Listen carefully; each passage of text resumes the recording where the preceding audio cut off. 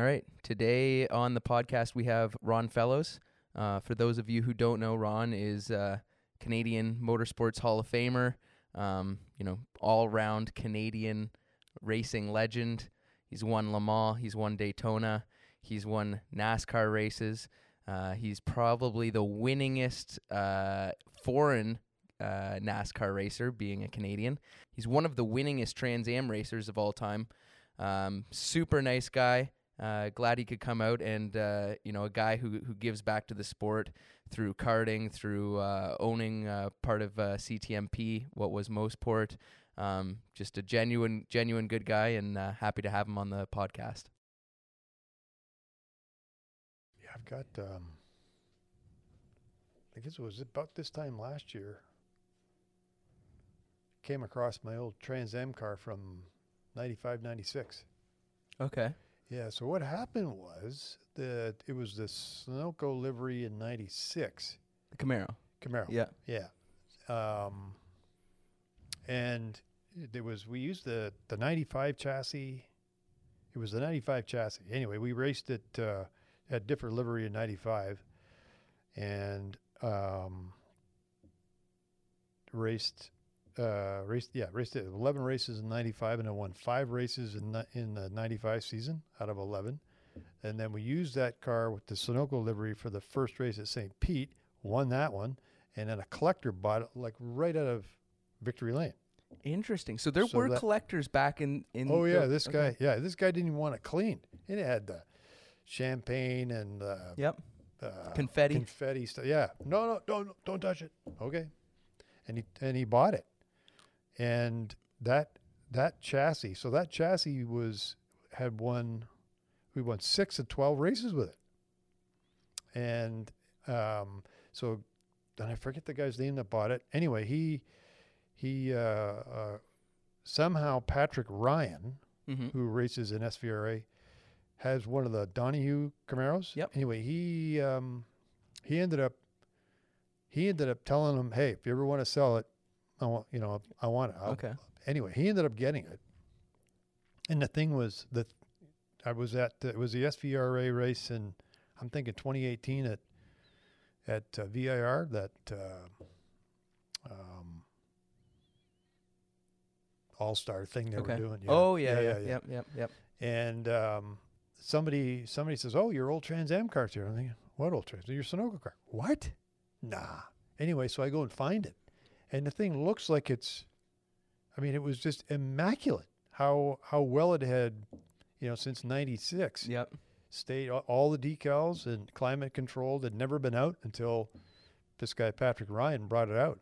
That's cool. And yeah, no, I'm looking at this thing and then I said to him, well, let me know if you ever want to sell it. Then he starts telling me about, well, Tommy Kendall's championship car from 98 sold for $780,000. So I know the history of this chassis, but I'm like, well, I never won a championship with that car, so it's not worth anywhere. It's not the one you think it was. No. It's a different serial number. Yeah.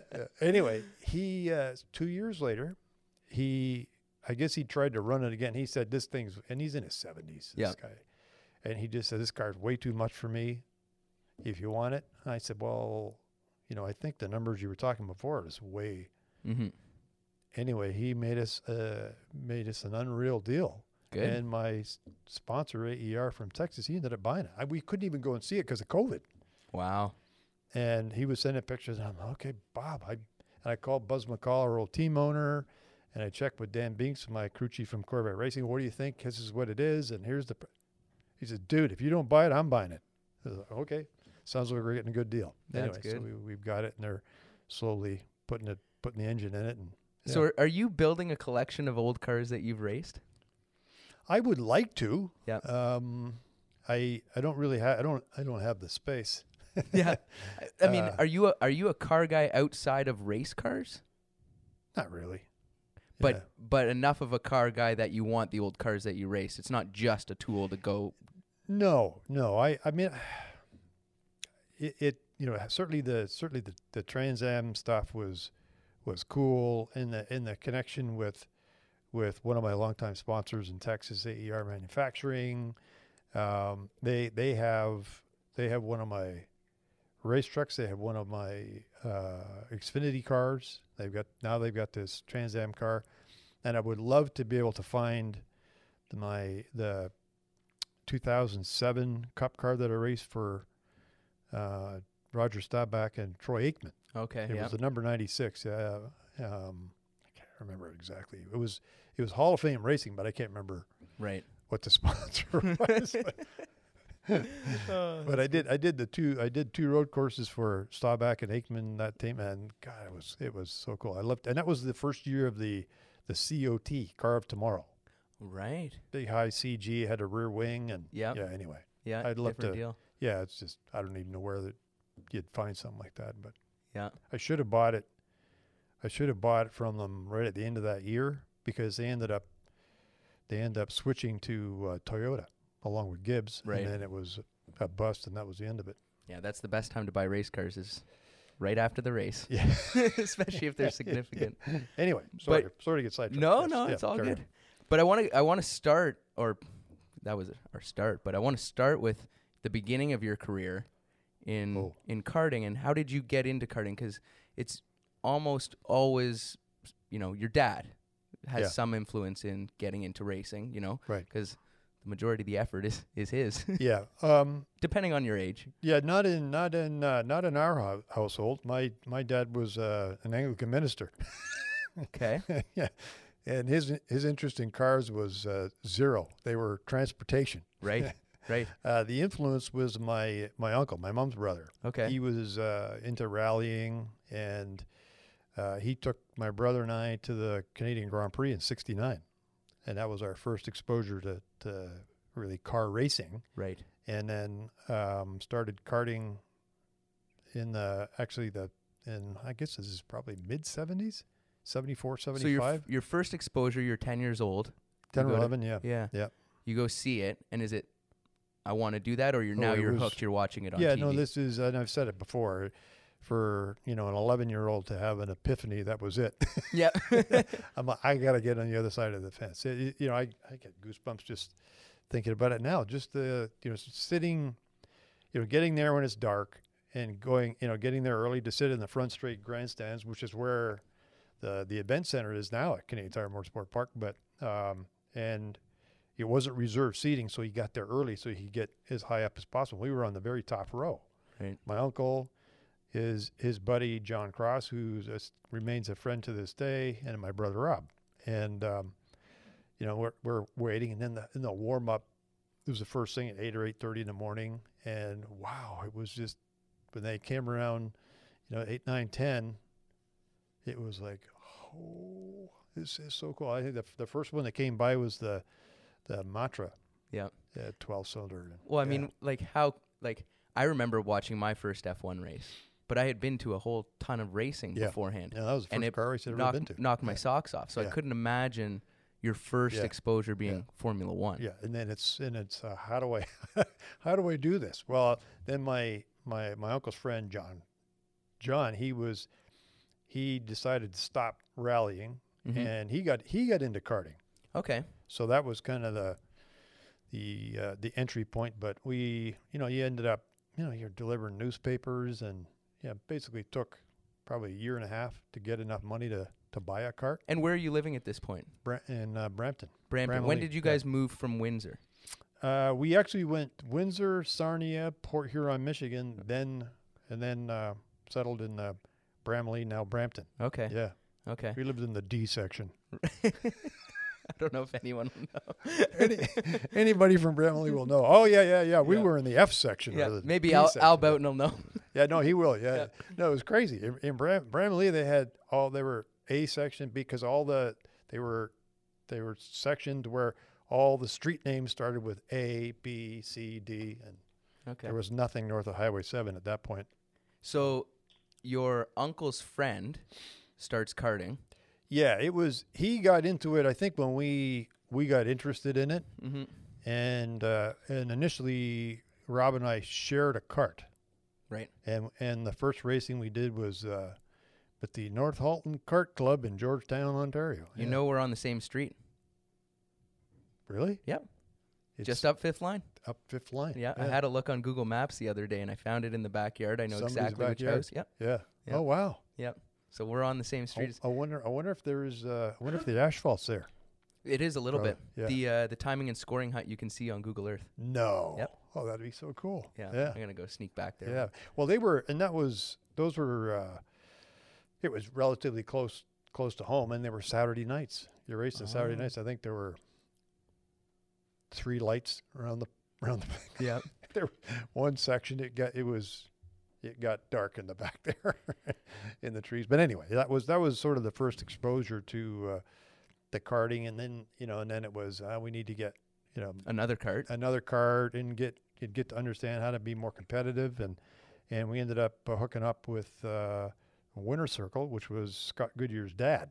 Okay. Ran that, and he was super helpful. Don was helpful for both Rob and I. We ended up buying a couple of chassis from Winter Circle, and Don let us do the Never Never plan, and he just had on a bulletin board he had our names. Yep. And it had how much, here's the total, and then whenever we could, we brought Some cash money. in, and Yeah. he was super helpful. Yeah, we got our engines from Winter Circle and the chassis. And, yeah. So you were running against Scott? He was in. I was on my way out of karting when he's a couple of years younger than me, but Okay. he ran the light class. He was in the same class as my brother. Right. My brother Rob. Yeah. So I was in. These were the McCullough chainsaw motors. Yep. Back then. Yep. Yeah. So Rob was running Reed light, and I was in Reed heavy. So being a little bigger. So you're running karting. Do you have great success in karting, or is it just a stepping stone to try and get to Formula cars? I would say, decent success. Money was still a problem. You're racing, you're occasionally racing. I never did like a whole club championship or anything Sure. like that. So we picked and choose. We would pick and choose what we were going to go to. Georgetown, Goodwood. Yeah, I went to Mount Forest, where there was a cool kart track there. There was the OKRA back then had a Yep. series, and sort of followed a few of those. Picton, I think there was I can't remember the name of it, the track in Windsor. I don't know if it's the same one in the Windsor area now. The Point Peely. Point Peely, yeah. I don't know if it's the same or not, but we had. I think part of the problem was not having a great deal of mechanical knowledge. Sure. Is tough, and karting back then was really meant for it was for men who wanted to play an expensive level. Yeah. Like the fact that I'm running as a 15, 16, 17-year-old against mostly men, Mm-hmm. and the requirements are with this 100cc motor to run methanol. Jeez. I don't know anything about running methanol. Right. Well, you learn the hard way about what it does to materials other than metal, aluminum, rubber. You learn the hard way. Huh. So anyway, it was. I mean, we had tons of fun. Fanshawe was another track we ran in London. It was kind of fun. And my uncle, who was rallying, he bought a B sedan, Datsun 510. Okay. So this is now 77, 78 maybe, and I'm able to get my license in that car. Yeah, so I got my license, and then did a few B sedan races. Actually, my very first race was at Tremblant. Wow. Yeah. Well, that's an intimidating track to do your first race. Especially when you arrive at night. You have, and the only place you've run this Datsun 510 is Shannonville. Yeah. So anyone who doesn't know just Shannonville, opened. Yeah, you can see every corner from the pits. Yeah, we I'll never forget. We drove in at, I don't know, probably 2 a.m, and there's still some light, and we're trying to find a place to park, and we're gonna pitch a tent, and all I can see is pavement.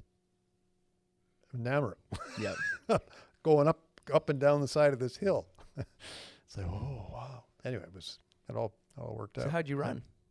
I ended up winning the class. Yeah, and I had no idea. Good. Yeah. You had no idea you won it?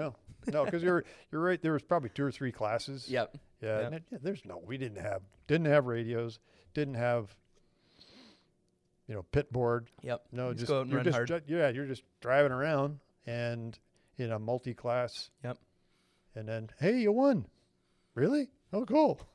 So at this point, you're still just doing it for fun. Yeah. You're hooked, obviously. Oh, yeah. Yeah.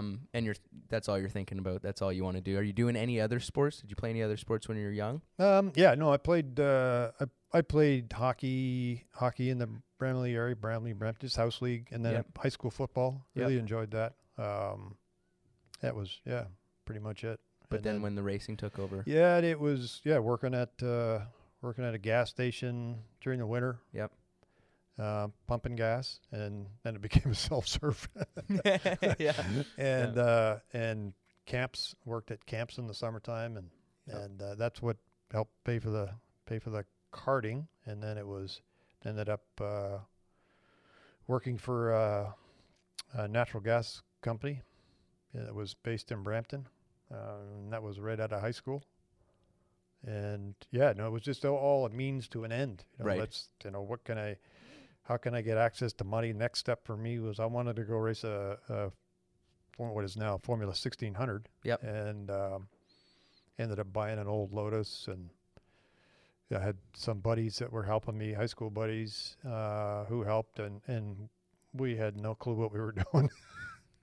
And so you bought the car yourself? Yep. Yeah. And you ran it out of your house garage? We ended up there was a guy in Brampton that I knew. It was a guy by the name of Dennis Edwards, and he was super keen. I'd met him in karting. He worked for this magazine. It was Muscle Magazine.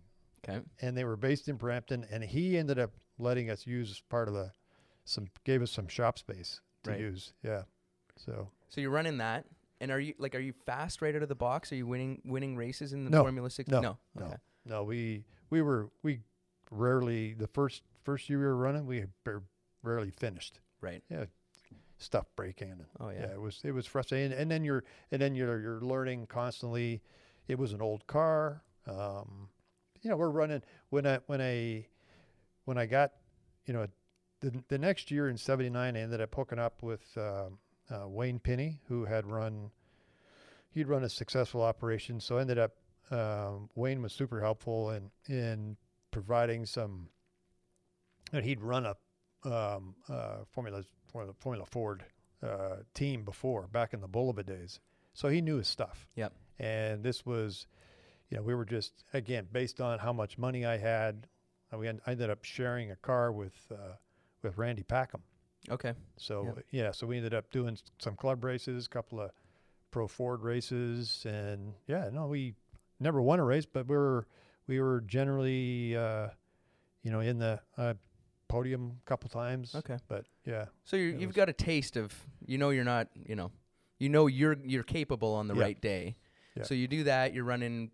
Still running an old car. Yeah. Right. And you're running then you go and run 2000s or during the same time. Well, what happened was we ended up going separate ways in 1980. So I basically did nothing. Yep. And then bought a new Hawk in '81, a Hawk MK21. It was a pretty car. Okay. It wasn't a great car, but it was it was a super good deal. Yep. So I ended up getting one of those, but I couldn't afford to run it. Right. I did maybe half a dozen races with it, and basically went broke. And then the next year, '82, the sort of marquee class at the Grand Prix and CTMP Motorsport back then they introduced Formula 2000. Right. So everybody that had 1600s, they were now a club race car only. So now this $18,000 car that I bought in 1981. Wow. Is obsolete. It's worth maybe 50%, if that, because it's now a club race car. And I got myself in a terrible debt, and I was probably, because I borrowed the money for that, and then I ended up borrowing money for The 2000. I didn't run. No, I Okay. tried to run 81 and 82, tried to do some club races, and I just, I could do a few. Yep. And I ended up, I don't know, it was probably $50,000 in debt. Wow. Yeah. And who was that to? Combination of a bank, credit union, and credit cards. Wow. And interest rates back then were 21, 22%. Yeah. It So was bad. how did you get out of that? Well, I was working for this natural gas company, and I started there working as a laborer, then ended up, okay, what's the highest earning spot I can get here? And it was either a machine operator or welder. Okay. I'm not going to weld. Fair enough. So I ended up getting, after a few years, getting in a position to be a machine operator. So you paid it off. I was digging trench. Yeah, no, Okay. I'll never forget, my dad he got some financial advice that you should probably just declare bankruptcy. I said, no, I'm going to figure out how to pay this off. Yeah. So yeah, not for 4 or 5, maybe, I can't remember, 6 years maybe. So you were just working. There was no more racing during that time. No, and I was miserable. Right. Yeah, no, it was misery. So you still had racing in your head during those years. 100%. That you were going to go back to racing. Somehow, yeah. Right. So then from there, something to do with driving school. Yeah, it was 1985. And these beautiful new Reynard Formula 2000 cars, and there's this guy, Richard Spernard, and his partner, Ray David, had started the Spernard David Racing School in Shannonville with these brand new 2-liter cars. Yeah. And they were going to run them on slicks. And I'm like, That's a real race yeah. car. So I ended up meeting Richard at the auto show, and he talked about this scholarship program they have, and I thought, this is probably the only hope I've got is maybe, go through the scholarship program and win a whole season in his school series. Right. And at that time, winning the school series, you got a full ride or half a dozen races or something in what was then, I think, the Canadian Tire Formula 2000 series. Okay. Yeah. So yeah, I ended up getting enough money to go do a 2-day school, 2-day advanced, and then I entered this scholarship thing, and there was, Richard was pretty smart about it all. There was, I don't know, 60 some guy paid. Yep. I think it was $800 or $900 because you're going to get about $15,000. Oh, for sure. Full season, right? Yep. And then and it came down. I recall it being a couple of days of eliminations. Yep. And I got down to the final 5.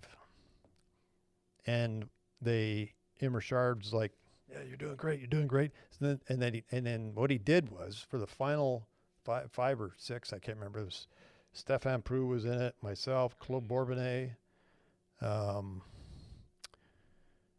Joe Herger, and I can't remember if his brother Hans was in it as well. Anyway, there was 5 or 6, and what he decided to do was, it was a 2-lap cumulative lap time, and he put the car on street tires. Oh. Yeah.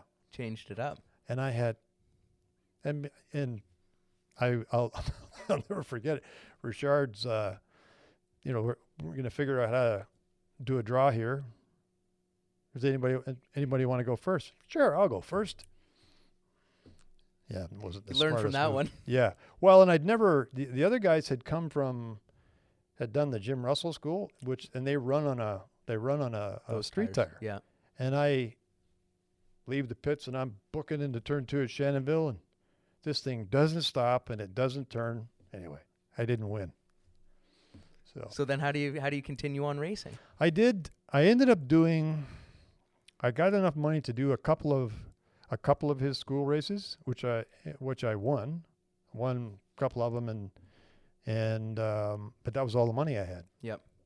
But I got to know Richard, and I think we chatted last year about sort of going over this, and he recalled thinking, I was a pretty good guy, and I was pretty passionate about it all, and he ended up hiring me to work at his school. Okay. So that was sort of the break to get into the industry. Sure. And you're 21, 22 kind of? 80, 85. No, I'm 27. Okay. Yeah, 27. Yep. Yeah. Okay. So 27, 28. So I've heard rumors that you lied about your age. No, I didn't. So I was born in 57, and what happened was so I ended up going to work for Richard, and and it was actually really helpful. Ended up when I made that transition it was probably about this time in 1986. Players Cigarettes and General Motors announced this single make series. Right. There's basically showroom stock Camaro and Firebird, drive them to the track and race them. Right. So And the best news to any race car driver. Oh yeah. Well, not only that, but there was prize money. Right. This was about 20 grand for a car. Yep. And at the time, I didn't have 20 grand, but they financed it. That's great. I was still paying off one of Ford debts. But anyway. So you and Richard decide you're both going to go run. Yeah. Okay. And the school would pay my entry fees, and I was just basically using leftover tires from his shop, and I would basically drive the car to the track, and then it would sit under their hauler. And so the GM Player Series, you guys both have cars. You drive it to the track. Who's prepping the car? I was doing it myself with one of the guys at Spinard David School. He was helping me. Yeah, I mean, it was pretty straightforward. Just fresh brakes, and we didn't know what we were doing. So right. But Richard had it. So Richard and Ray David had a team, and so there was Raymond. Raymond raced as well. Richard. I think there's one other guy, and I was kind of off the back of the off the back of the trailer. So you're running that, and you're running pretty good, top fives. Yeah. No, and like for anyone who doesn't know, it's stout field. How many? Like 60 guys at some races. Oh, yeah. It's funny. I think I was talking about this not long ago. I came across the qualifying sheet from the first race at then Mosport in 1986, and there were 76 cars. Jeez. Yeah, I remember being so bummed that I was fifth. and Richard is like, Ronnie, look, you could be that guy. Yep. That would feel a lot worse. Oh, yeah, good point. That's good. So you're having success there, but that feels like pro racing to you, and you're now racing? No, I mean, it was still a struggle. And learning how to drive, those cars, it took a bit to adapt. I mean, I could do a fast lap. Sure. But, the racecraft, I was overdriving constantly. So and Richard was a big help to, cause he'd raced in Trans Am and whatnot. And these were, the same kind of finesse required with something like a Trans Am car. These were, the miniature versions. Yep. They're on street tires. Yeah, they only had 225 horsepower, but they didn't stop.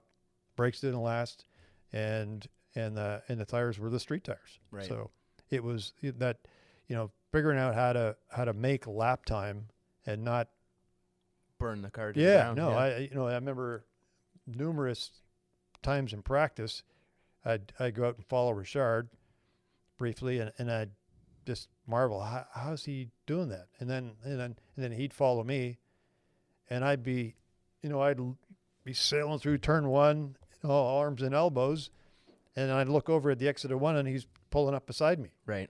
Because he's just nice and smooth anyway. So it was just it was a learning curve, but we ended up destroying my car at the Toronto Indy. What happened there? Lost brakes. Ooh. I went in backwards, and just absolutely crushed this car. Turn 1 or 3? I think it was in the back. Oh, Just down after in the that, kink. yeah. Yeah, the hard braking Oh. for, was that 8 or 9 or something the like big that? sweeper there. Yeah, just before that. Yeah. Okay, yeah. Yeah, just before there's a right and left before pit in. Yep. Yeah, so the right down Oh, okay. by the train station. Yeah. Yep. Anyway, I went backwards in and just crushed this thing, and the dealer fixed the car, and I'm like, I got no money. And I ended up missing a race because it wasn't fixed. And then the next race was the IndyCar race at San Air on a 7/8 mile tri-oval. And I literally pick up the car from what was then Golden Mile Chevrolet, and the Roundtree family, Scott Roundtree was running the dealership then. It was super.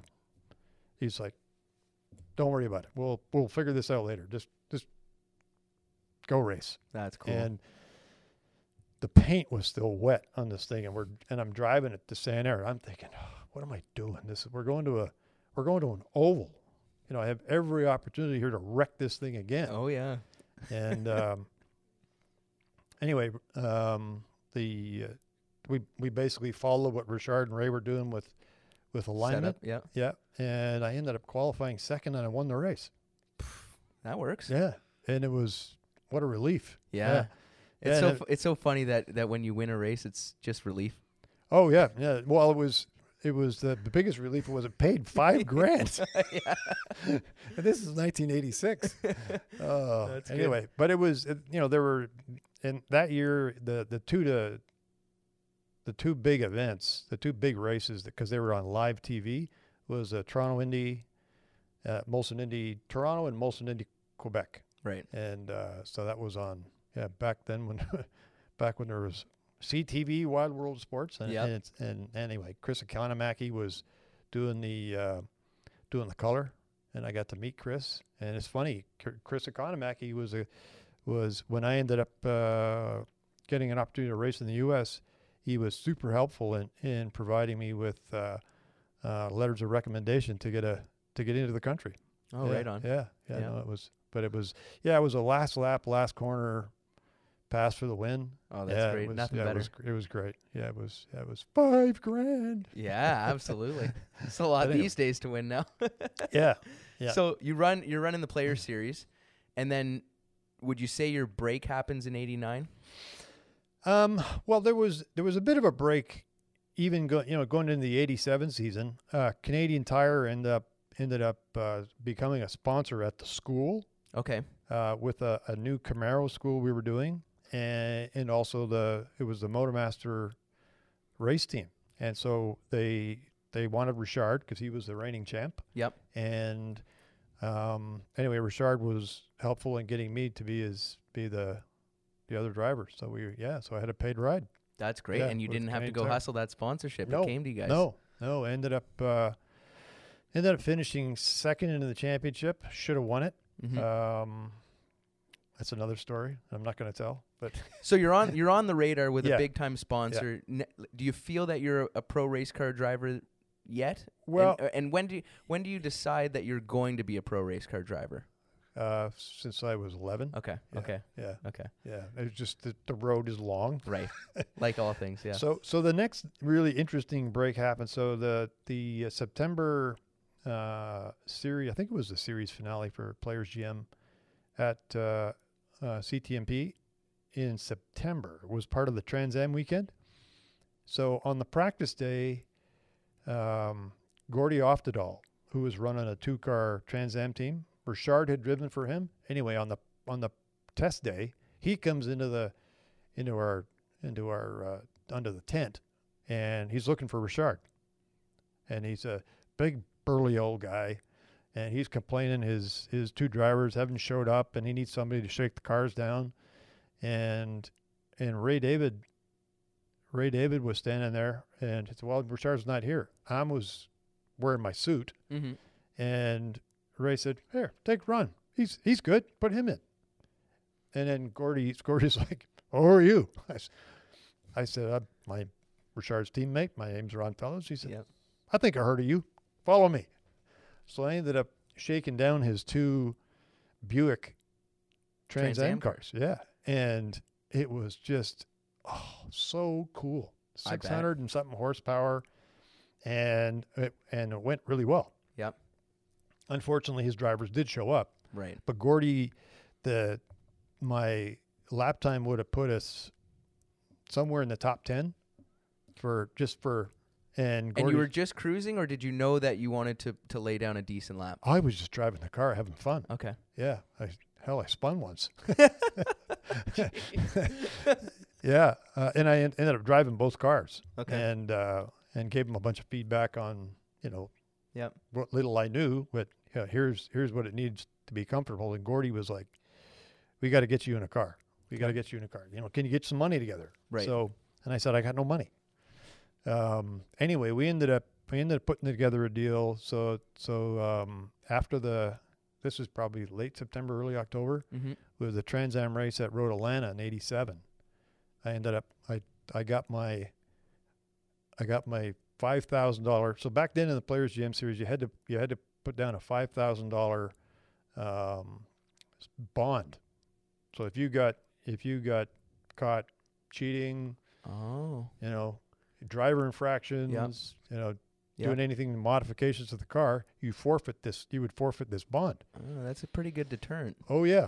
Yeah. So I told Gordy, he says, all I've got is I got $5,000 Canadian coming back and that's all I have. Yep. Oh, okay. Well, would you buy tires? Sure. I'll pay for tires. Yeah. So I ended up going to Road Atlanta, and we qualified 7th and finished 4th.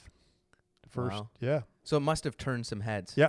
Yep. Yeah. And that's how I ended up meeting Lee White with Roush Racing, and it sort of that was the entry into Trans Am. Yeah. So guys in Trans Am knew who you were, and then tell me about. Well, I think the Players GM Series is so unique. It was big enough. Yeah, it was big enough to where, the On Track magazine followed it, Mm-hmm. and the Rothmans Porsche was a big deal. And you had 3 tobacco companies supporting 3 different series. Exporty with 2000 eventually, Mm-hmm. and then Rothmans with Porsche. But the Players GM Series was the biggest just because of the number of. It was the least expensive, and it had great prize money and had all the great venues. Right. So you had big entry, and Right. it was marketable. Right. So I think that was, but I'm an unknown. Yeah. Going on my first Trans Am race. So, but Yeah. we were first normally aspirated.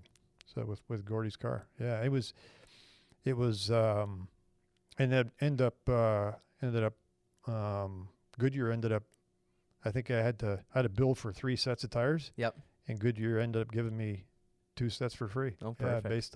Yeah, because part of the story ended up being, we ran a soft compound set. You had I think there were 2 different compounds, and we ran the soft ones. Yep. And made them work. So that was the story. So the Goodyear, yeah. So they like that. Yeah. Yeah. That's good. So then, how do you get your full-time ride in Trans Am? Well, it took a while. Yep. But the next transition is, I feel like to get to the next step, I need to be doing my own thing. Mm-hmm. Because Richard's sort of he's the guy. Yep. And I need to kind of break out of his shadow to some degree. And so I ended up, and again, the working at the racing school was great because I made contacts there. Right. And what happened was, we had heard that Sunoco was looking to sponsor somebody in the series, and I ended up getting a call from a guy by the name of Brad Brown, who worked for, it was his agency that was handling the Sunoco account. Well, Brad tells a story of this stack of proposals of everybody that wants to sponsor by Sunoco, and he's leafing through them, but he recognized, and I had sent one. Yep. And he recognized my name because he had been at the Spinard Davis School for a corporate event and knew Richard a little bit. And that's how it started. So I ended up getting Sunoco in '88, and then I'd met Jim O'Donnell, who was the president of McKinsey Financial, just a weird coincidence, he was a big fan.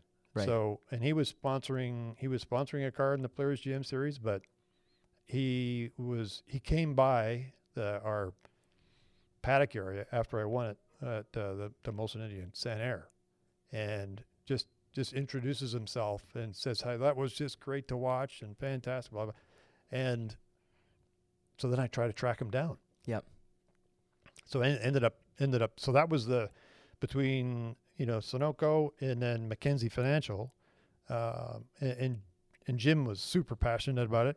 He was the one that actually helped as a reward for winning. I think 89, 88, 88. I won Toronto and Montreal, and in the Players GM Series. So as a reward, he sponsored me for a couple of Trans Am races in '88. Right. With Roush in the Turbo Mercure, and then that turned into.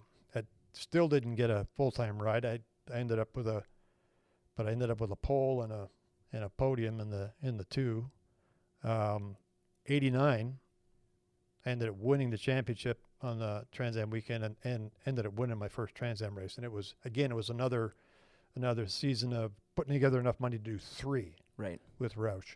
So you're working like in the winter time or the off season, you're working full time, like balls to the wall to find money. Yeah. Okay. Yeah.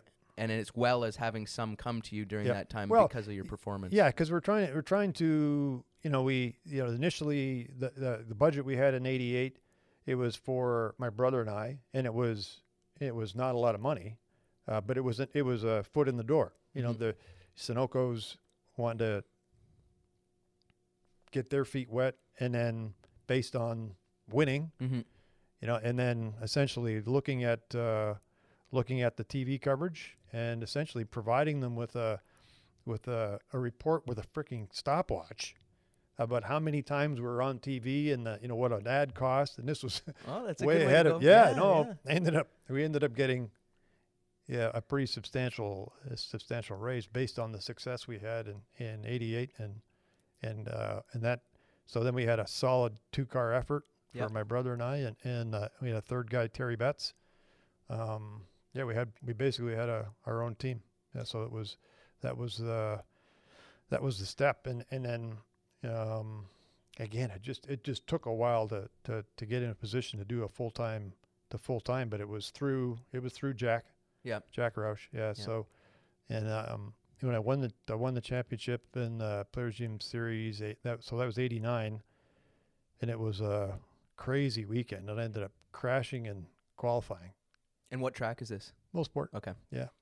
Yeah. It had rained in turn 1. Anyway, I won't go into it. I was upside down in turn 1, wrecked the car. Yep. So I now have to, championship on the line. I got to start at the back. Yeah. And whose car are you in? We actually had a backup car. Oh, okay. Yeah, fortunately. Yeah. Yeah. So I started last, and it was just there was no hope. Sure. Richard's second, I think, and those were points. We're now even on points to start the race, something like that. And there was no hope. Well, there was a wreck and a red flag on the first lap. Second lap of the next restart, there's another wreck and takes out a pile of cars, including Spinard. In turn 3. Did you know this at the time? Well, no. I'm just trying to weave my way from the back. But during the yellow, did someone get on the radio and say, "Hey"? Oh, I saw. Spinard. So you knew Spinard was out, but it doesn't really register. Right. Yeah, it's I'm thinking he's got a backup car. Well, he couldn't because the race had already started. Yeah. He couldn't get into a backup car, but it was it was the 50-mile race that took like 2 hours. But I ended up winning the championship, and then that afternoon, winning my first Trans Am race. So that's good. So now you're on the map. If you're winning the somewhat, championship and the Trans Am race. No, Jack was, but I still didn't have a ride. Jack Roush was super nice. I went to the first Trans Am race in Phoenix, which was part of the Formula One race. I think it was in March of '90. Mm-hmm. And there was talk of me getting an opportunity with Ford and with Roush, and it hadn't come together. And so I'm at Phoenix, and I'm pleading with Jack, please, anything, what, I'll take another limited season, but give me something. Yeah. So they called me to the shop after the Phoenix race, and he said, I think we got something for you. You'll be the fourth car. We've got the Motorcraft and this company out of Texas called AER. And they're real nice folks. And if they like you, they might stick with you. Wow, that was good foresight. Yeah. So anyway, I did, I think we did, I don't know, 10 or 11. Trans Am races. Yeah. With Motorcraft and AER became Bob and Helen McGraw in Addison, Texas. Yep. And their company AER Manufacturing. We are friends and close to this day. Yeah. Which is, yeah, when I went to Chevy, they came with me and yeah, anyway, I ended up we had a podium in 90, and then 91 I was kind of the only car with Jack. Okay. And there was no factory money, but it had a pretty lucrative contingency, and Jack was trying to get money from Ford again to do a factory team starting in 92. Mm-hmm. And we ended up having a pretty good argument about things with 2 or 3 races left in the. Yeah, I was just frustrated with the lack of performance. We were having the same kind of mechanical things happen, but it was. I mean, I understood later that where's his bargaining position if we're able to get success just racing for contingency money. Right. So. Right. Yeah. No, fair enough. That's good. So anyway. So then you get on a tear in Trans Am. You become like one of the. I don't know about tear. Oh, I think looking back at it, I mean, looking at the stats, you become one of the winningest Trans Am drivers of all time during those years. Right. This is kind of the really long way around the barn, isn't it? Yeah. And then so you're running Trans Am, and then when does that kind of stop, or when does that transition change? And I want to touch on. So you run Trans Am all the way up to what year? End of 96. Yeah. End of 96. Yeah. And then why does it go away? Good question. Chevy just pulled the plug. Yeah. Okay. Yeah. So I ran with my first full-time season was with Ford and Tom Gloy in 92. So I did 3 seasons with Gloy, and it was if there's another one of these key moments, it was 94 in the Detroit race at Belle Isle. So I ended up winning the race, and it was the Chevy 200. And Herb Fischel, who was then head of GM Racing, he was on the podium. Okay. And he was the one handing me the trophy. Right. And he literally, out of the side of his mouth, says, "How do we get you in a Chevy?" Oh. Yeah. Okay. That's and nice I'm to like, hear. All you gotta do is call. Yeah. Anyway, so he ended up going through the GM Canada guys, and we ended up, and that's how we became a Chevy driver. Started in 95. So 95, 96.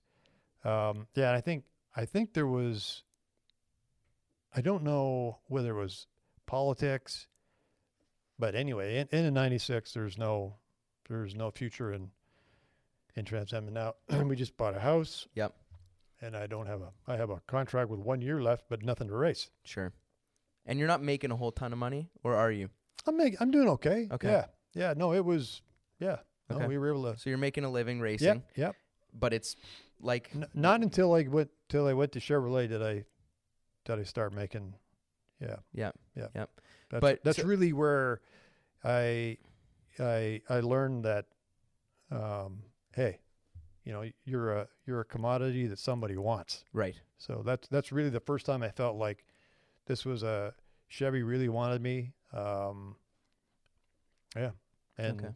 I got a pretty substantial raise then. But So how did the 97 333 SP deal happen? Oh, yeah. So 97, so I'm still under contract with Chevy, but nothing to race. So I can't remember what else I started doing I did a Busch race back then, the Xfinity Series at Watkins Glen for James Finch, Okay. and then tested with Team 34. That I went really well, but they didn't really have anything for me. They did it for Herb, and it was a Chevy team, and ended up. I don't know how it came together, but I ended up doing some of the truck races in '97. Yep. And so I ended up winning at Watkins Glen, and then somewhere in that window, because that was in August as well, but somewhere in that window, Andy Evans owned IMSA, and he had his own team. Okay. And I get a call that, from Andy, like, sure, this is Andy Evans? Sure it is. Okay. Yeah. Hang And up no, on him. no. We want a local guy to run the 333 with Rob Morgan. Yeah. And because he just bought then Mosport, and they were trying to get some local talent to sell more tickets. Yeah. So That's a cool deal. That had to have been. Oh man, was it? Yeah. I remember testing the car at in the test track that we actually used so that the Trans Am team, Chevy's Trans Am team, was actually based in Indy. Okay. And we would go out to the club track in Greencastle, Indiana, about 40 minutes from Indy. And so on their way back from Sonoma, Andy's IMSA team stopped there. I think they may have been based in Indy as well. I can't remember. Anyway, I got an opportunity to jump in the car, to do a shakedown. Yep. And just kind of get comfortable with it a little bit before. And fortunately I did, because it was the first sort of non-power steering car that I had driven that had downforce. Right. And It's insane. It was, yeah, sore thumbs, wrists, and okay, we got a few weeks here to get stronger before the race. Yeah. So, but anyway, it all worked out. Yeah, we got the pole and led a bunch, and then Rob Morgan got into finish, and I think he was running second, and I think whoever's leading had to pit for fuel. Anyway, ended up winning. That's great. So yeah, it was cool. Great. Yeah. So you start running NASCAR stuff, and let me go back. Did you have a dream, you grew up karting, your first kind of witness to motorsports is Formula One. Mm-hmm. Did you have your eyes set on Formula One, or just racing? Yeah, no. I mean, the dream was Formula One, and then it became very clear that the open wheel path was, for a guy that's 6'2" and 185 pounds then. Right. This isn't going to work out. I did a couple of Atlantic races in 90, and it was in a and we just didn't do very well. Yep. So, but it was really Harvey Hudis, who was a longtime owner of then Mosport, that said, "Ron, you got there's no future for you in open wheel cars." And put that in your head, and he literally said, the Trans Am, IMSA manufacturers are spending money there and hiring drivers. Yep. If you're good enough, they'll find you. Right. And he was right. No. So then and I don't know, and maybe it's just my ignorance, but NASCAR wasn't hiring like hot shoes before, kind of hot shoe road course guys too often before you came around. Dominated like you did and other Trans Am guys. I don't know. Yeah. I think there were the Dan Gurney. I think he won did he win one at Riverside? Sure, okay. As a part timer. So I'm sure there was. Yeah. There was a few, but no, it started to become a thing when the money got big enough. Sort of that sort of late 90s into the 2000s. Yeah. To go win a race was huge. Yeah, for a team. and just to show well. Yeah. Because there was just so much money there. So. Right. But so then did you actively go and hunt those deals, or did you just get phone calls and say, hey, Ron, we want you at the Glen in our truck, push car, Well, no, I with or Chevy?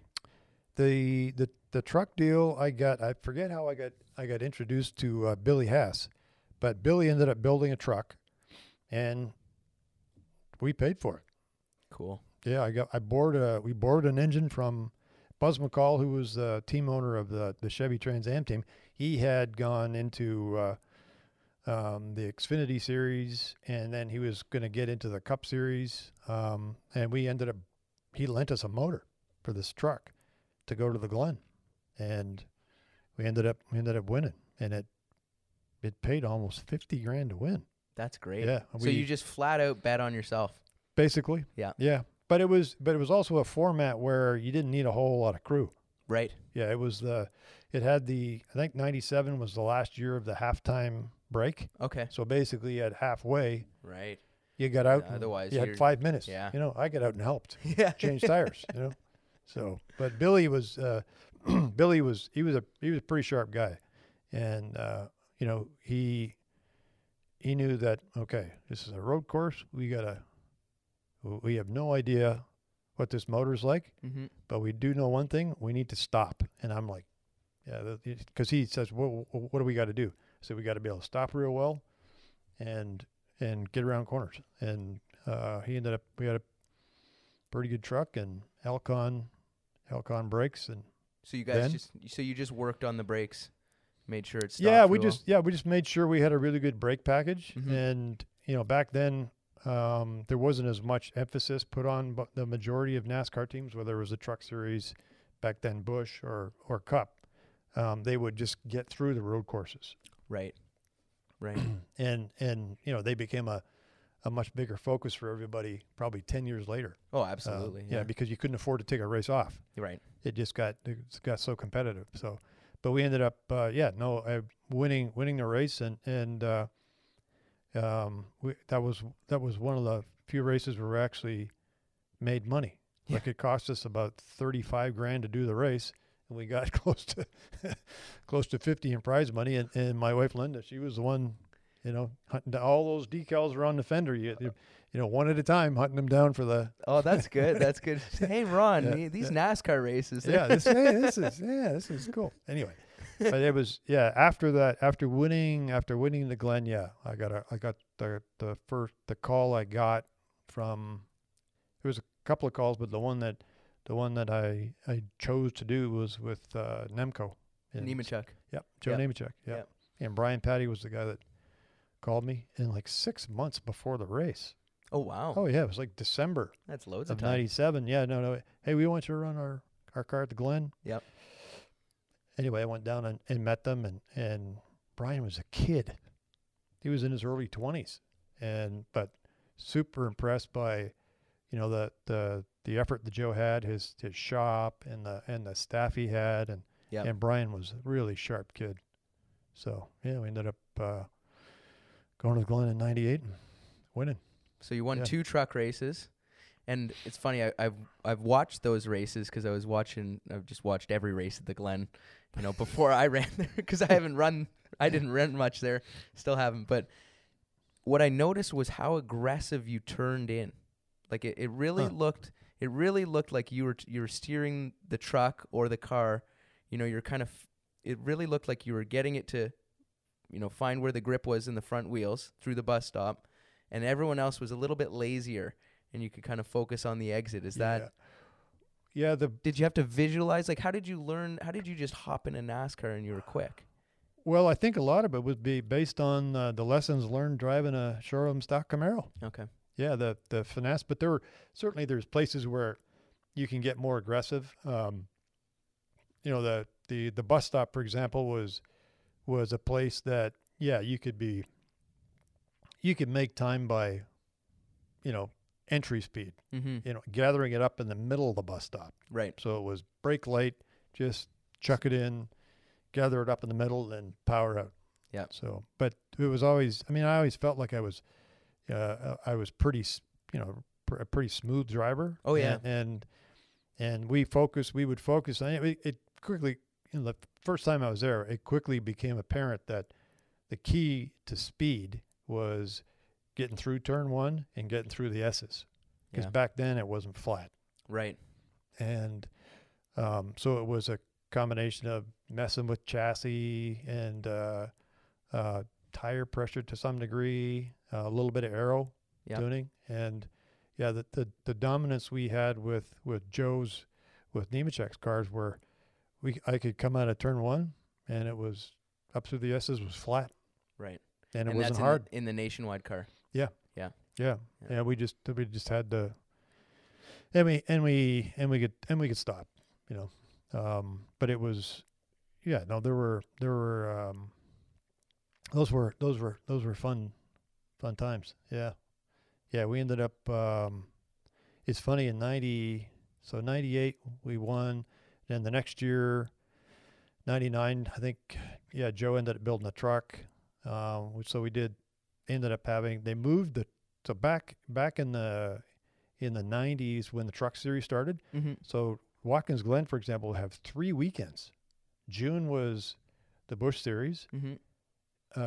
Early August was the Cup series. Late August was the truck series. So, and in 99, they put trucks and what is now Xfinity. Yep. On the June weekend together. So that's when we started doing both. Yeah. So that worked out better for you. Oh yeah. Yeah. Go get 2 shots at winning the race. Yeah. We never won them both on the same weekend. Yeah. But 99 was we'd won the truck race, and ended up we finished second in the Busch Series race. Yep. To Dale Jr. Just got messed up on a race. He got me right near the end. Yeah, it was just we had an issue. But anyway, he beat us, and we dominated the thing. And we were in the motorhome, Brian and I, and we're, damn, can you believe how unlucky we were? Blah blah blah blah. And Bully Hill Vineyards was a local New York State winery, sponsor of the race forever. And Lillian Taylor, who is still Bully Hill Vineyards. She comes into the motorhome. She's trying to console us. That, don't worry about it, guys. And she says, you know what? You guys should come back with a Cup car in August. And I look at Brian, and Brian looks at me. And sure. Well, we don't have a car. Well, can you build one? Sure. Of course we can. Yeah. So we ended up coming back in August with a Cup car. And was that your first Cup start? Second. Okay. Yeah. And during that time, you obviously you're winning races. Does that seem like a way to go? Or are you trying to get a full-time ride in NASCAR? I wasn't, because there was an opportunity to do it in 2000, but what happened in 97. So the month of August in 97 was a good one, where we won the truck race and won with the World Sports Car Series with the Ferrari, and a car that Ramo Ferri still has that car. He owned it. Yeah, he still has the thing. Anyway, I get a call. My contract's up with Chevy, so I went to meet with Herb Fischel and Joe Negri, and they talked to me about, we're going to take a Corvette, and we want to go to Le Mans. We want you to lead this. Right. And I'm thinking to myself, I'm in. Of course. So you're saying the GM guys, they wanted the Chevy guys, they're building a race car. They already had this vision, and they were in the process of looking for drivers to go to Le Mans. Yeah. So essentially, when I look back at it in the 90s, certainly in 97, the GT class was kind of in flux. Mm-hmm. Where were the rules going to go? And but Herb had now, and he'd worked on it for a number of years to get the go ahead, the green light to take a Corvette to Le Mans. And I'm like, you kidding me? How many times I've watched Steve McQueen movie, Le Mans. The clock. Yeah. Yeah. At Shoppers World Cinema in Brampton. That's great. Yeah, no, it was cool. Yeah.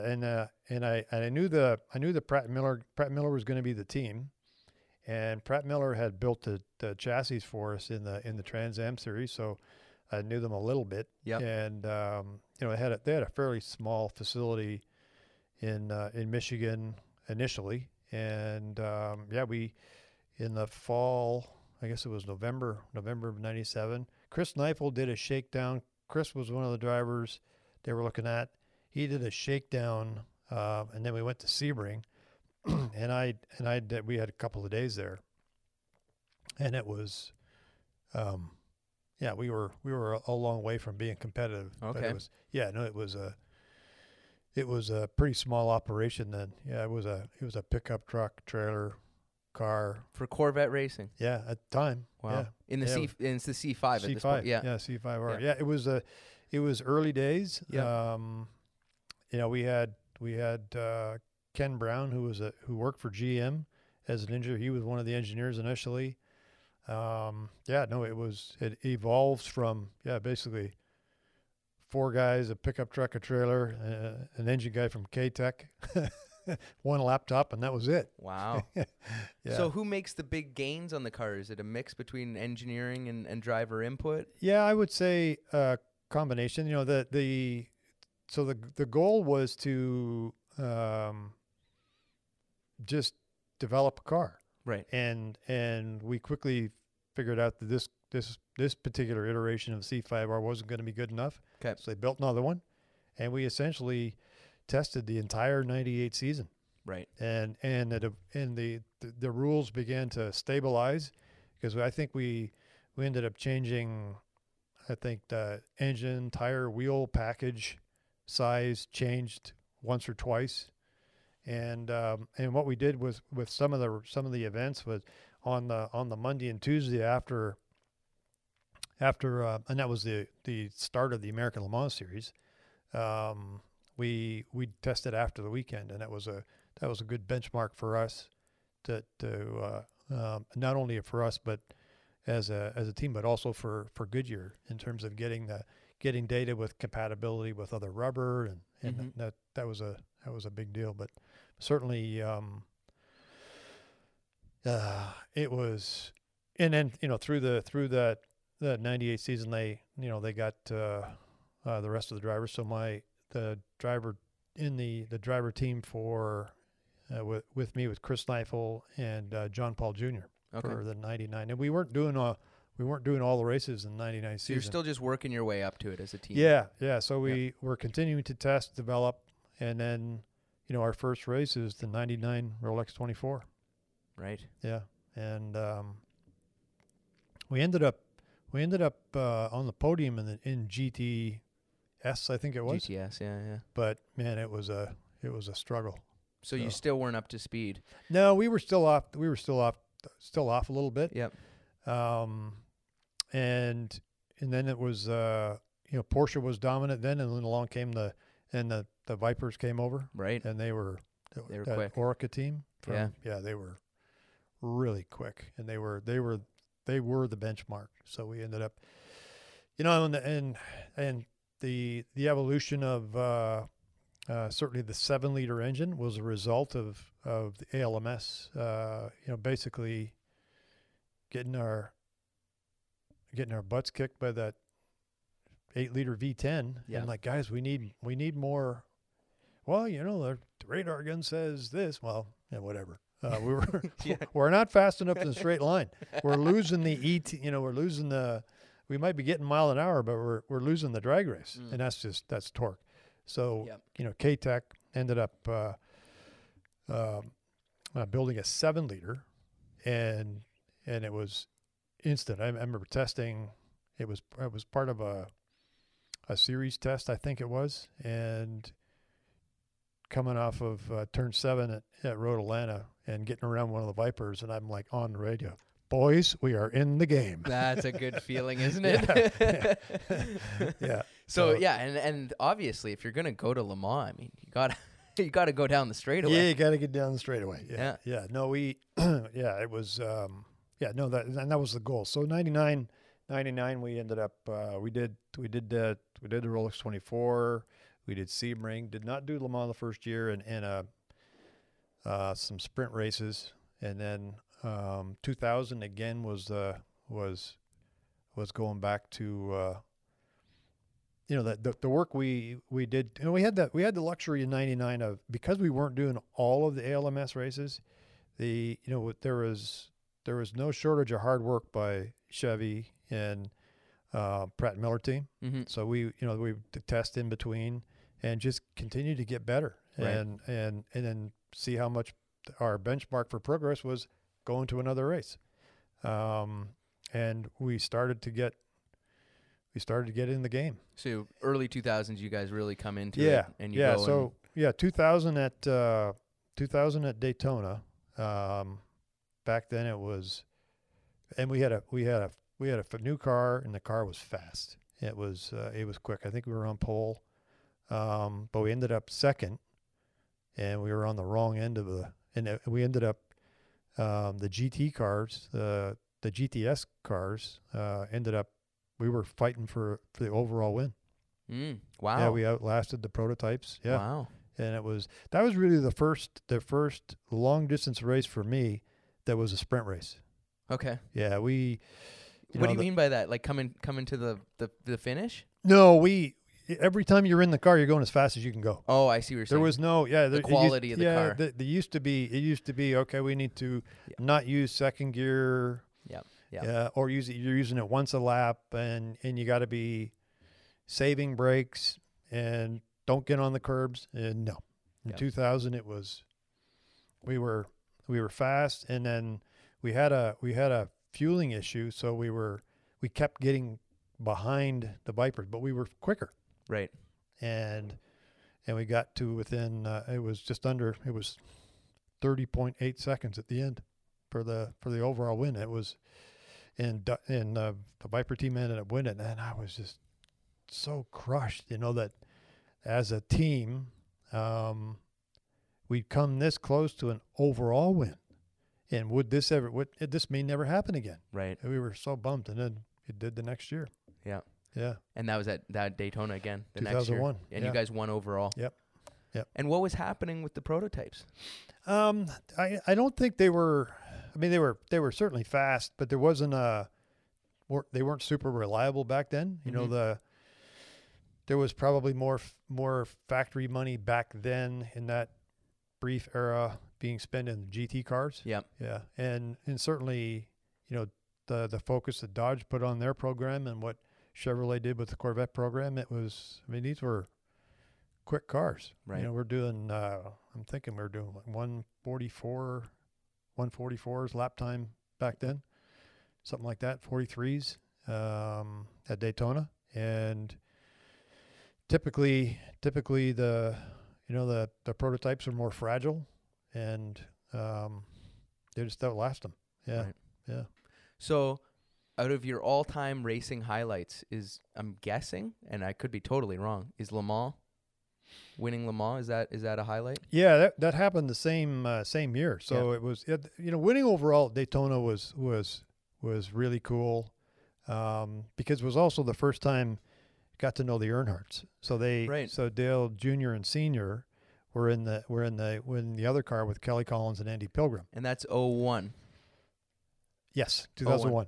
Yeah. So how does that come about? That's just Chevrolet saying, hey, road course racing, or Dale wanted to do it. Because road course racing was becoming more and more important in NASCAR, or he was kind of looking outside, or I think, he was a big Corvette fan, and when he saw the Corvette program start up, he wanted to run. Right. And there was talk in 2000, but I think he had some surgery that he couldn't, that had to be done in the off season, so he couldn't do the Rolex 24 then. I think that was the deal. But then the next year, they put it together. So. And what was it like running with Junior and Senior? Yeah, it was awesome. When I look back on, every event and where things changed for me, it's everything is relationships. Right. And whether it's meeting Bob and Helen McGraw from AER Manufacturing, the help that they provided, Jim O'Donnell at McKenzie, the folks at Sunoco, you name it, Jack Roush, Tom Gloy along the way, Buzz with American Equipment helping me out with my first NASCAR truck stuff. And here was another opportunity where, we first met them at every year Corvette Racing would do a 2 or 3 day test at Sebring in November prior to the U.S. Thanksgiving. Okay. And that was sort of our, the first time we'd get prepped for the next season. And so that's where the deal was put together, and they came and drove and tested, and I was doing a bunch of tire testing and didn't get a whole lot of time to chat with Dale Sr. in particular, but we hit it off, and it's really the meeting Dale Sr.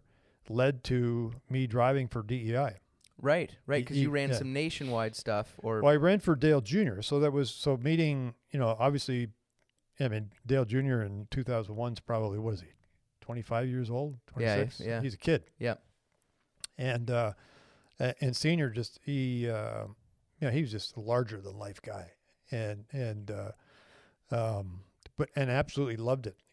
I remember seeing some of the in-car shots when he was out, and he's wearing his open face helmet, and he's driving in the rain, and he's just smiling. That's great. Anyway, it was it was super cool, and so for us to, getting to meet them both, and Senior, when he came to the podium, he was, big bear hug. He was as happy that we won it as anybody. Yeah. Yeah, he was keen to continue to do this, but he also was keen to have me drive for him. Okay. Yeah. So that was, and tragically he was killed just a few weeks later. Right. But the cool part of the story is, in spring of 2003, I think it was spring. It was 2003 for sure. Spring, maybe late spring. Steve Park got hurt, and I got the call from Ty Norris at DEI to drive the Pennzoil car, and he basically said, "Hey, Senior always wanted you to drive one of his cars." That's cool. And yeah, so. And that was at the Glen? It was Sonoma and the Glen. Sonoma and the Glen. Yeah. Okay. Wow. Sonoma, we should have won. Yeah. Well, I mean, that had to have been a good car. It was a good car. Yeah, we qualified third, and my recollection is getting the lead, and we were coming up to our last pit stop, and Tony Gibson was the crew chief, and they were that spotter. Steve Meal was spotting for us, and Steve's like, "Hey, everybody behind you is pitting. You need to pit," and we just waited too late. Yeah, we ended up okay, pit next lap. Out comes the caution. Oh, and in NASCAR you don't want to pit. Yeah. You want to pit during green. Mm-hmm. And I remember going into turn 11, as we're approaching pits are open behind the pace car. I pull out, and I'm heading down pit lane. I'm looking in the mirror to see how many cars are following me. There's nobody. Ugh. So anyway, we ended straight to the back. Yeah, we ended up we ended up finishing 7th, but I think we restarted 32nd or 33rd. But it was such a good car. It was. I mean, that's where I learned. Yeah, you can be fast and all that, but man, it's to win at the Cup level. The stars needed to be aligned. Yep. They weren't quite, no. But it was fun to work with, such a great team and in the crew with DEI then, and got to do it a few more times. But that led to driving for Junior. And So you kept up. Did you keep in contact with Junior after those? Not a whole bunch, but certainly email, occasional text or whatever. Yep. And which still happens, but not to the, we weren't super close, but he was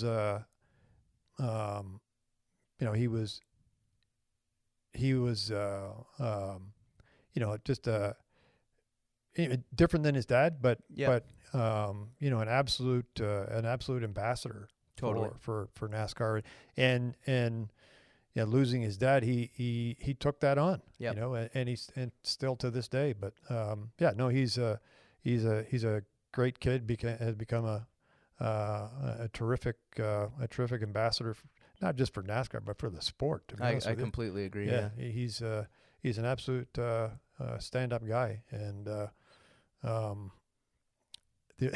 So do you still work like with Chevy and Cup guys? Like, do you still go and do they call you? All the kids. All the kids. Yeah. So fast forward here. At the end of my tenure, I was going to retire from Corvette racing at the end of 2008. Yep.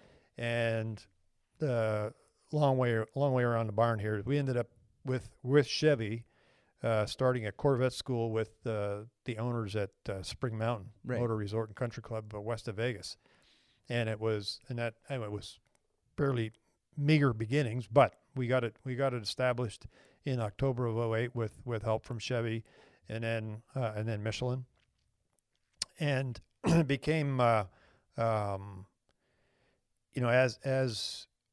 we got sort of better known with the school, and I would help anybody who wanted help. Yeah. But it became a thing where with the seventh generation cars, Mm-hmm. where they would bring out the drivers, mostly all the young guys from the Truck Series and Xfinity Series, and for a day there or so at Spring Mountain. We still do that to this day. So that started in, I'm gonna guess maybe 2012 was when we started doing that. Okay.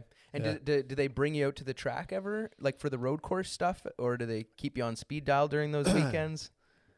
There was a few that I did, with helping both the Childress and Junior Motorsports guys, Mm-hmm. a little bit on a couple of race weekends. Yeah.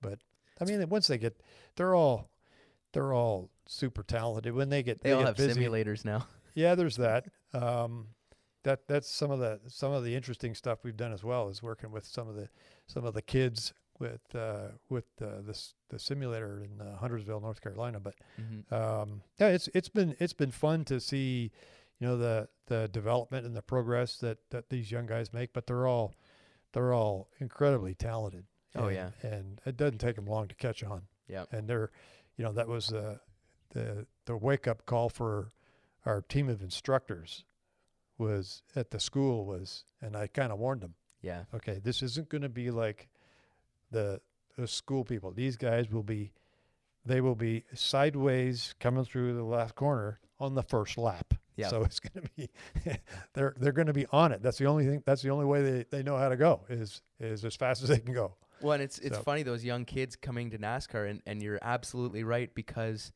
there's no practice. There's no test days. It's not sports car anymore. racing. Yeah. You don't show up on the Wednesday. Yeah. You show up on the Saturday or the Sunday, and you unload, and you better qualify. Yeah, these days it's got to be so tough. Yeah. I mean, when I was doing the part-time work, we were able to test. Yeah. Yeah. So get your feet wet. But yeah, some of the the simulator is helpful for these kids in prep for an event when they don't have a lot of track time, and certainly the focus on the technique is something we work on. Yeah. And Chevy, we had Chevy ended up getting Camaro ZL1s for us at the school just for the NASCAR driver training. Oh, good. So yeah, little more relevant. Yeah. So yeah, for sure. I think I went down in January of 2009 and did your school there, and there was a couple ARCA guys there. With Oh, us. is that right? Yeah. Okay. Yeah. So I would have Where been. the heck was I? You weren't there. You weren't there. You were somewhere else. I was. 09? It was. It Yeah. It was might have been just opened. Might have been Daytona. Yeah. No, it was good. It wasn't. I don't think I drove one through the. Well, not the lawn, through the desert. I don't. Yeah, no, we didn't have very many. We only had one guy wreck one. But generally, yeah, they you let them go out, and then you pull the reins in after. Yeah. So that's kind of get your feet wet, but now here's what we have to focus on. And yeah, it was and it was fun. We had some of the cup guys. I don't right seat, but I've sat in the right seat with Kyle Larson, Chase Elliott, Jimmy Johnson. So only select guys. Yeah. You get in the right seat with. Well, I mean, I do it with some of the NASCAR kids just to or take them for a lap, if they're struggling. But generally, yeah, I'm not. That's fair super enough. comfortable. But yeah, certainly, when Kyle Larson came to the school, he and Chase, this was I think 2012, maybe 13. Wow. Yeah, and just green kids, but super talented. Yeah. Yeah. I mean, just looking in all the right places, hand position, just how they knew exactly how they wanted to sit in the car. And yeah, pretty impressive. Yeah. So you don't get in the right seat, I'm assuming, because of what can happen in a race car. What was your biggest wreck ever in your career? Ooh. There was a few. I was upside down once. Had a big one at Le Mans, but the car came off better than I did. I think probably the most impressive wreck was at Texas Motor Speedway in a truck. I coming off a 2, blew a tire. Oh, jeez. Yeah, and you're going 170 something miles an hour. Yeah, and it was at night, and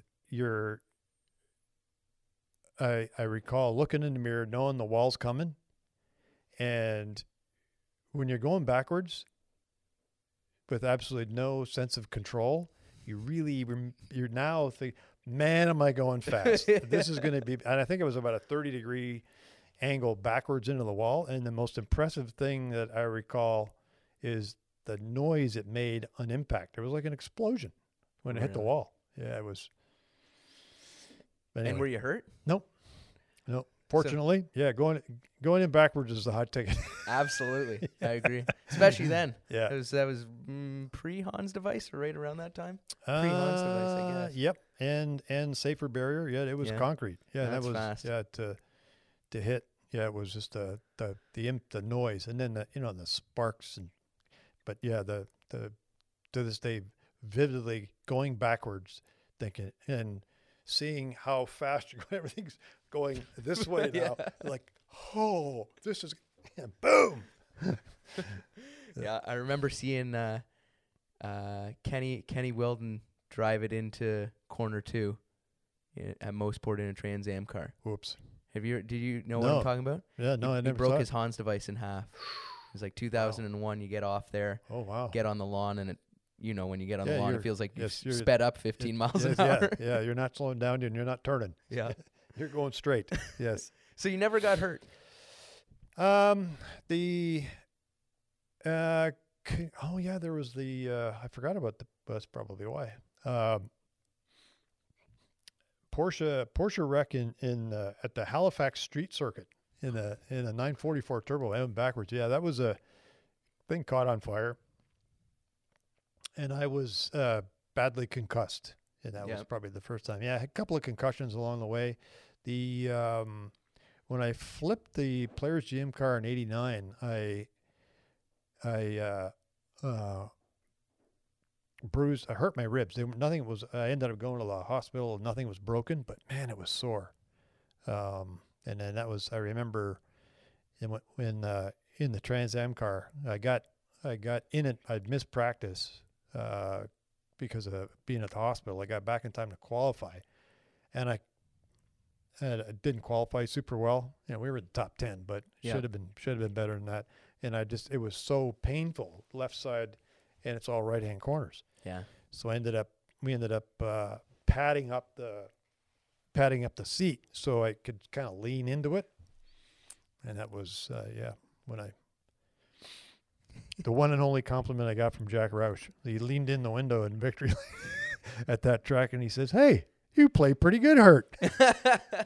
That's good. That's good. Yeah. Good Canadian compliment there. Yeah. Anyway, just banging her head a little bit. Yeah, we were pretty fortunate. So you ran a good number of ovals, or an odd number of ovals in the truck and Xfinity as well? No, never. Just the truck. Yeah, I did an ARCA race at Charlotte, and then a few of the truck races on oval. Yeah, I did the first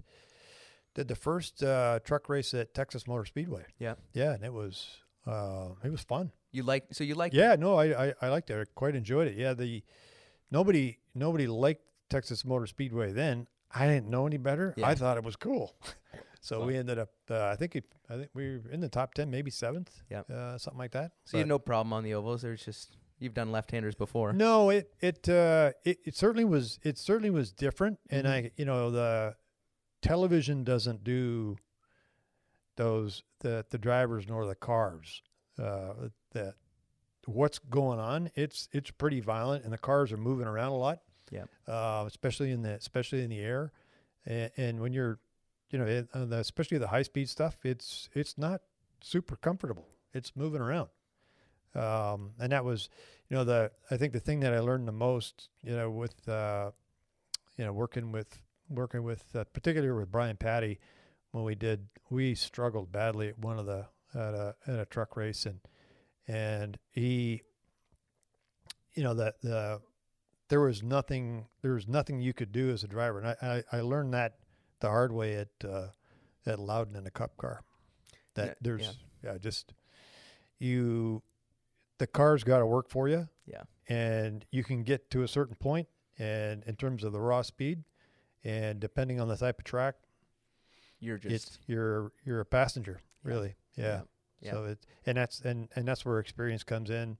The changing the groove in the race. Where to run, what you need the car to do, it would just have taken time. But for me, there was an opportunity to go full-time Cup potentially in 2000, and we were just starting to get going with the Corvette. Yeah, and I thought, 40 years old, 41 years old, new team, rookie driver, probably not a good idea.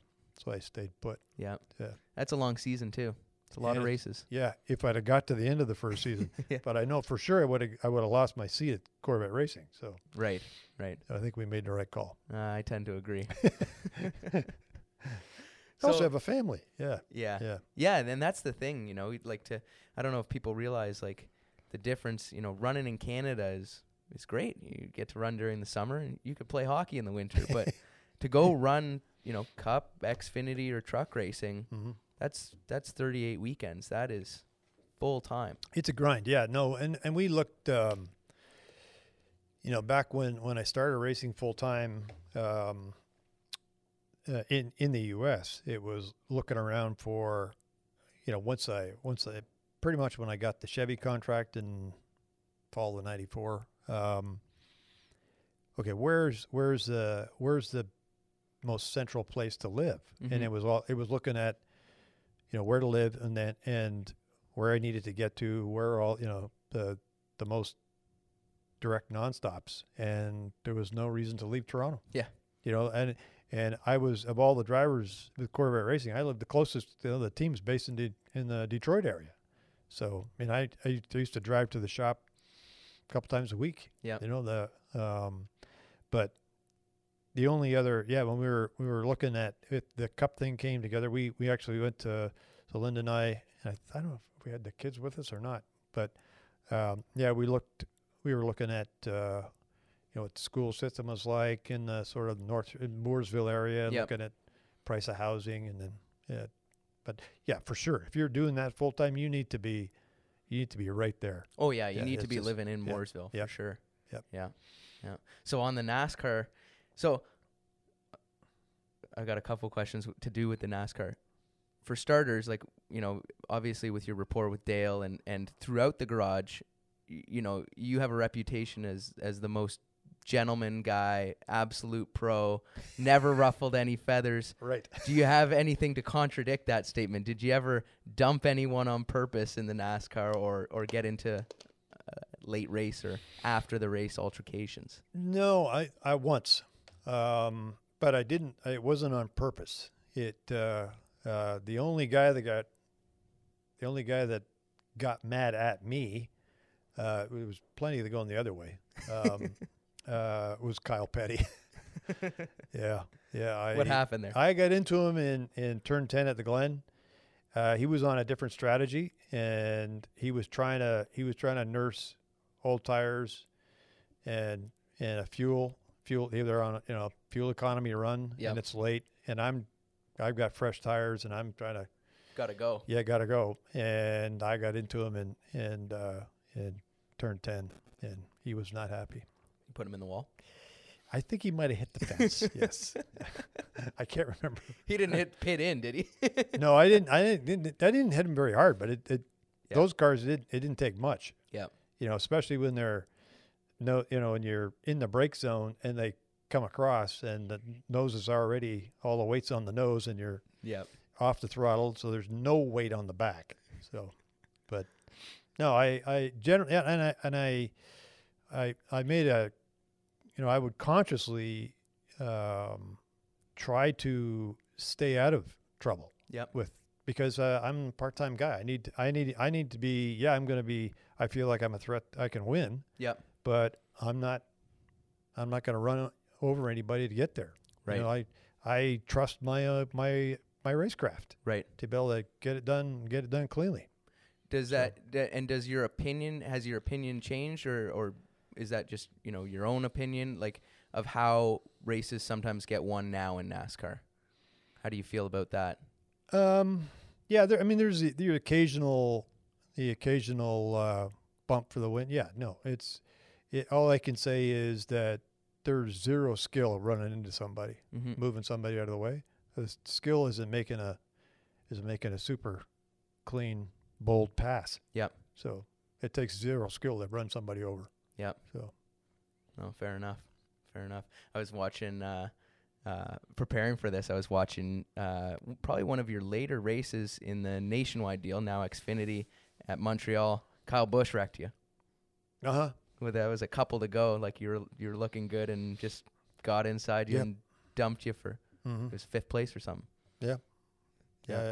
I recall that. Yep, and had a chat with him afterwards. But Yeah.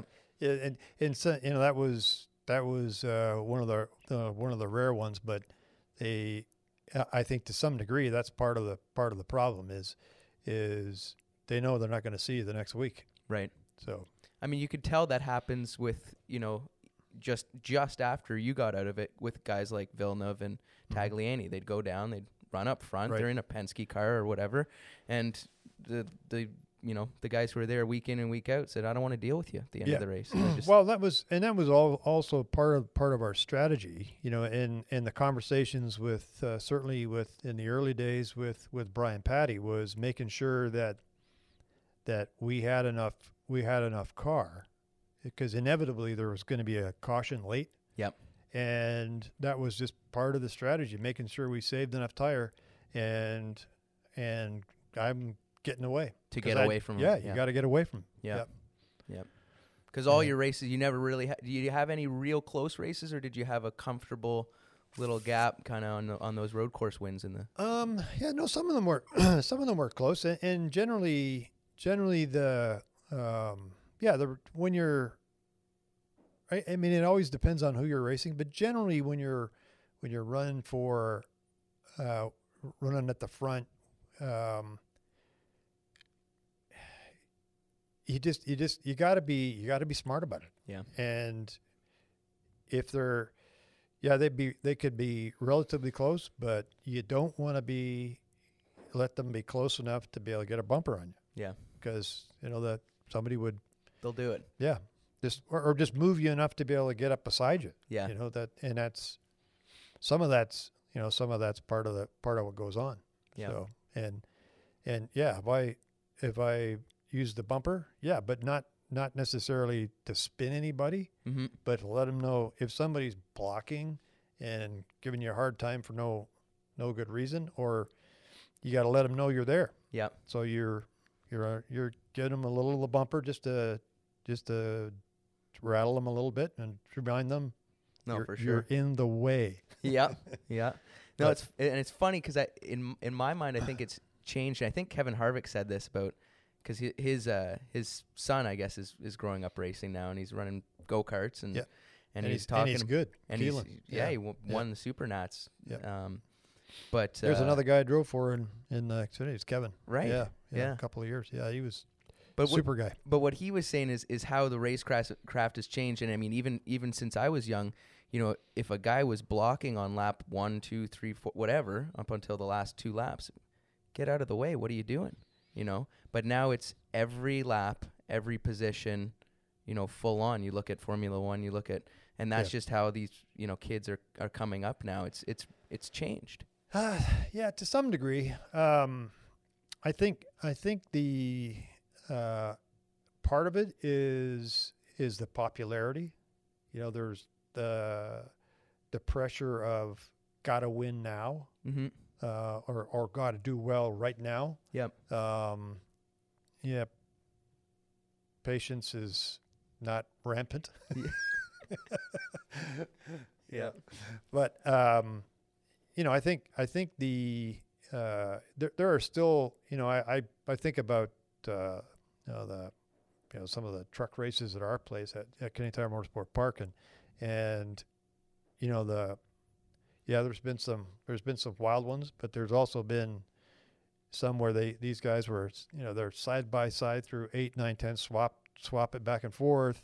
Yep. And still side by side all the way through, 10 coming to the checkered flag, and that's, to me, is more exciting than just a huge wreck. But yeah, that was the best finish. That was 2014. It was Ryan Blaney and someone. Well, he won, so I forget who he was running against.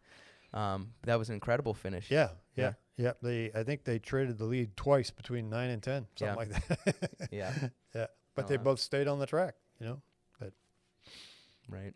So if you were going to go design, say you had a magic wand and you were going to go design a racing series, how would you go about it? What would it look like? I mean, obviously you're going to have a whole ton of prize money, but what would you model it after, or how would it look? How does it make sense? Where did you get this question from, Gary? I have no idea. I think you've got to continue to have, that the inclusive elements of a racing team.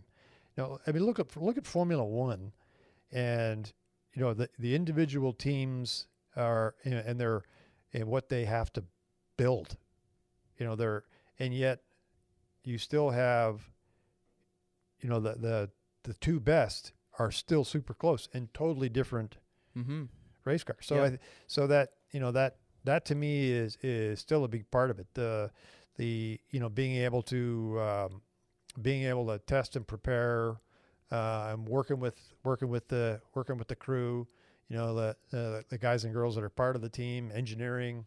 To me that was a big part of the enjoyment for me was in the development phase. You're right. And that was the really cool part of being with Corvette Racing from its infancy was seeing not only our progress develop with the car, but also with all the people. Right. And grow and adding and parts and pieces and people to get better, and the whole process of getting to the point of of getting your first wins, and then okay, now we've done that. Now how do we stay there? And I think that's, the Pratt Miller crew. They were a great bunch to work with, and they who knew that here we are in 2022 and Corvette racing is still an entity. Yeah. Which is amazing, because typically, in the road racing era that I was in the 80s, certainly the 80s and 90s, the manufacturers would come and go. Yep. And what Chevrolet's done, and with the Corvette brand in maintaining this through now fourth generation car, C5, C6, 7, now the mid-engine C8 race car. It's incredible, right? To be that committed. Most underrated driver. Most underrated driver. Doesn't have to be totally off the radar. I've got one in my head. Most underrated? What form of racing? Any kind. Any kind of racing? Yeah. Okay, so I follow both NASCAR and Formula One. Oh, it doesn't even have to be the highest level. Yeah, no, true enough. True enough. Boy, oh boy. In Formula One, I think, Lando Norris was a guy that was not really on the radar till, a guy who was considered a top 5, Daniel Ricciardo, became his teammate. Yep. He then got on the radar. Boy, I think, there's, through my karting series and seeing kids develop and where it's Wickens, Morad, Marcelli, these are some of the kids that were in our karting series over the years, and understanding, what was the difference between, yes, they were super talented, but how did they get to that next level? That's probably the most interesting part for me, is seeing the kids in terms of that added ingredient that is the difference between being fast, mm-hmm. winning races, and contending for a championship. That toughness, that never give up, and the guy that is the best at that, Lewis Hamilton. Yeah, he's just, give him an inch and he'll take a mile. You just can't give him anything. So, but anyway, that's good. Out of your list there, I would have said Wickens. Oh no, for sure. No. Robert was, he. Like just what he did when he went to IndyCar, it was just off the radar. And I said this not that long ago when they asked about talent, not necessarily underrated. Robert's talked to us about some of the talented, and Wickens was the top of my list. And with call them kids, from Kyle Larson to Chase, Hamrick, the Dillons that we work with, and certainly in Robert. Just, I think you're right. I wouldn't call him underrated, but he doesn't get the credit mm-hmm. that he deserved based on his first year at IndyCar.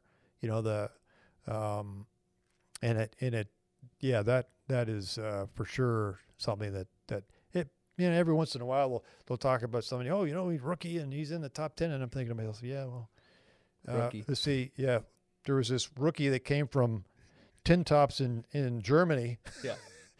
That put it on the pole at St. Pete in his first IndyCar race, and other than 2 laps to go restart, would have won. Yeah. And then it was he's good on a road course. And then he goes to Phoenix and darn near won that. Got outsmarted by Tim Cindric and Joseph Newgarden. Yeah.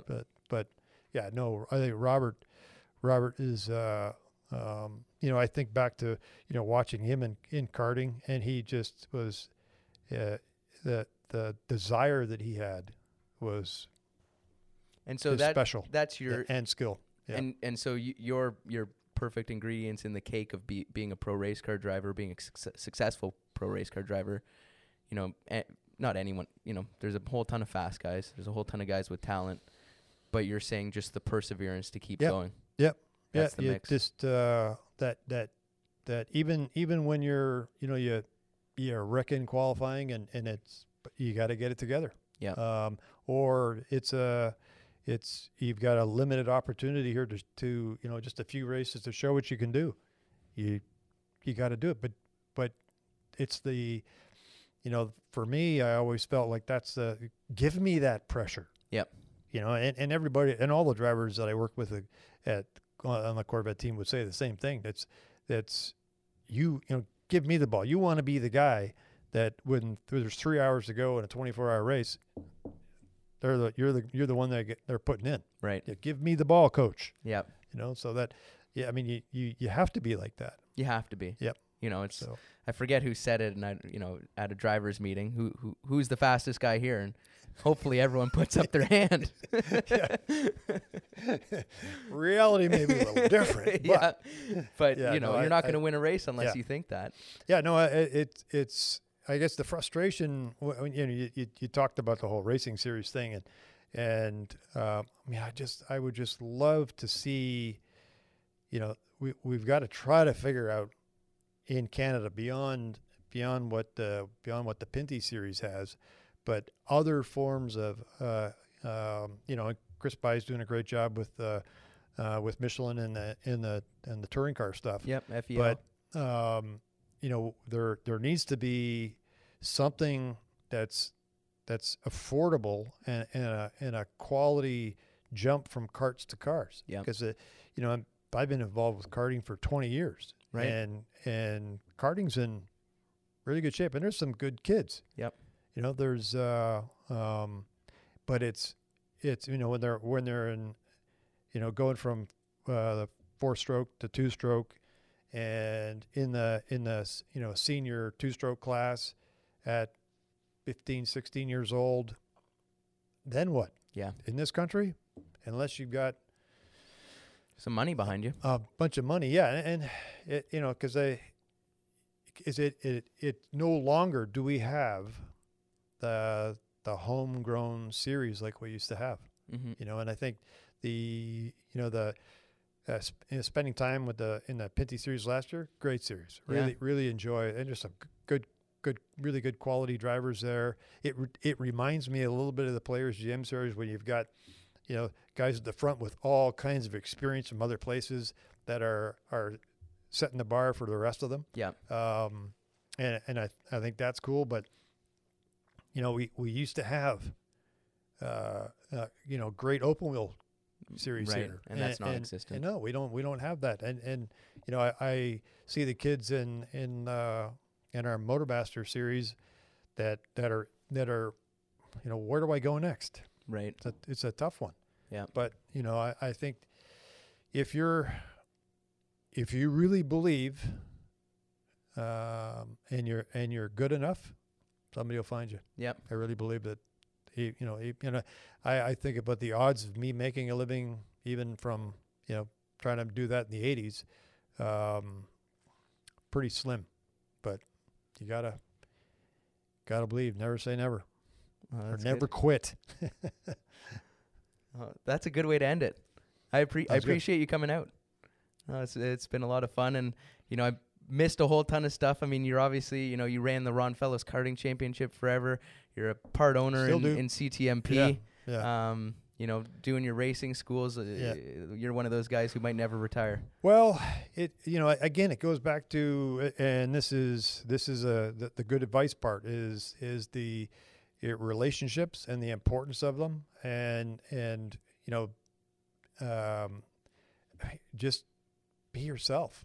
And I've been super fortunate to be, you know, to be able to have, you know, a great opportunity to make a living, get paid to race everything from sports cars to NASCAR, and again, you know, get into meet some great people along the way for the, you know, the next phase, which is you know, helping with being partners with Carla Fidani and my wife with and Canadian Tire with and a rebirth of then Motorsport, now Canadian Tire Motorsport Park, and then the school again, meeting people. It's relationships are everything, and you just got to keep plugging away on that side of it.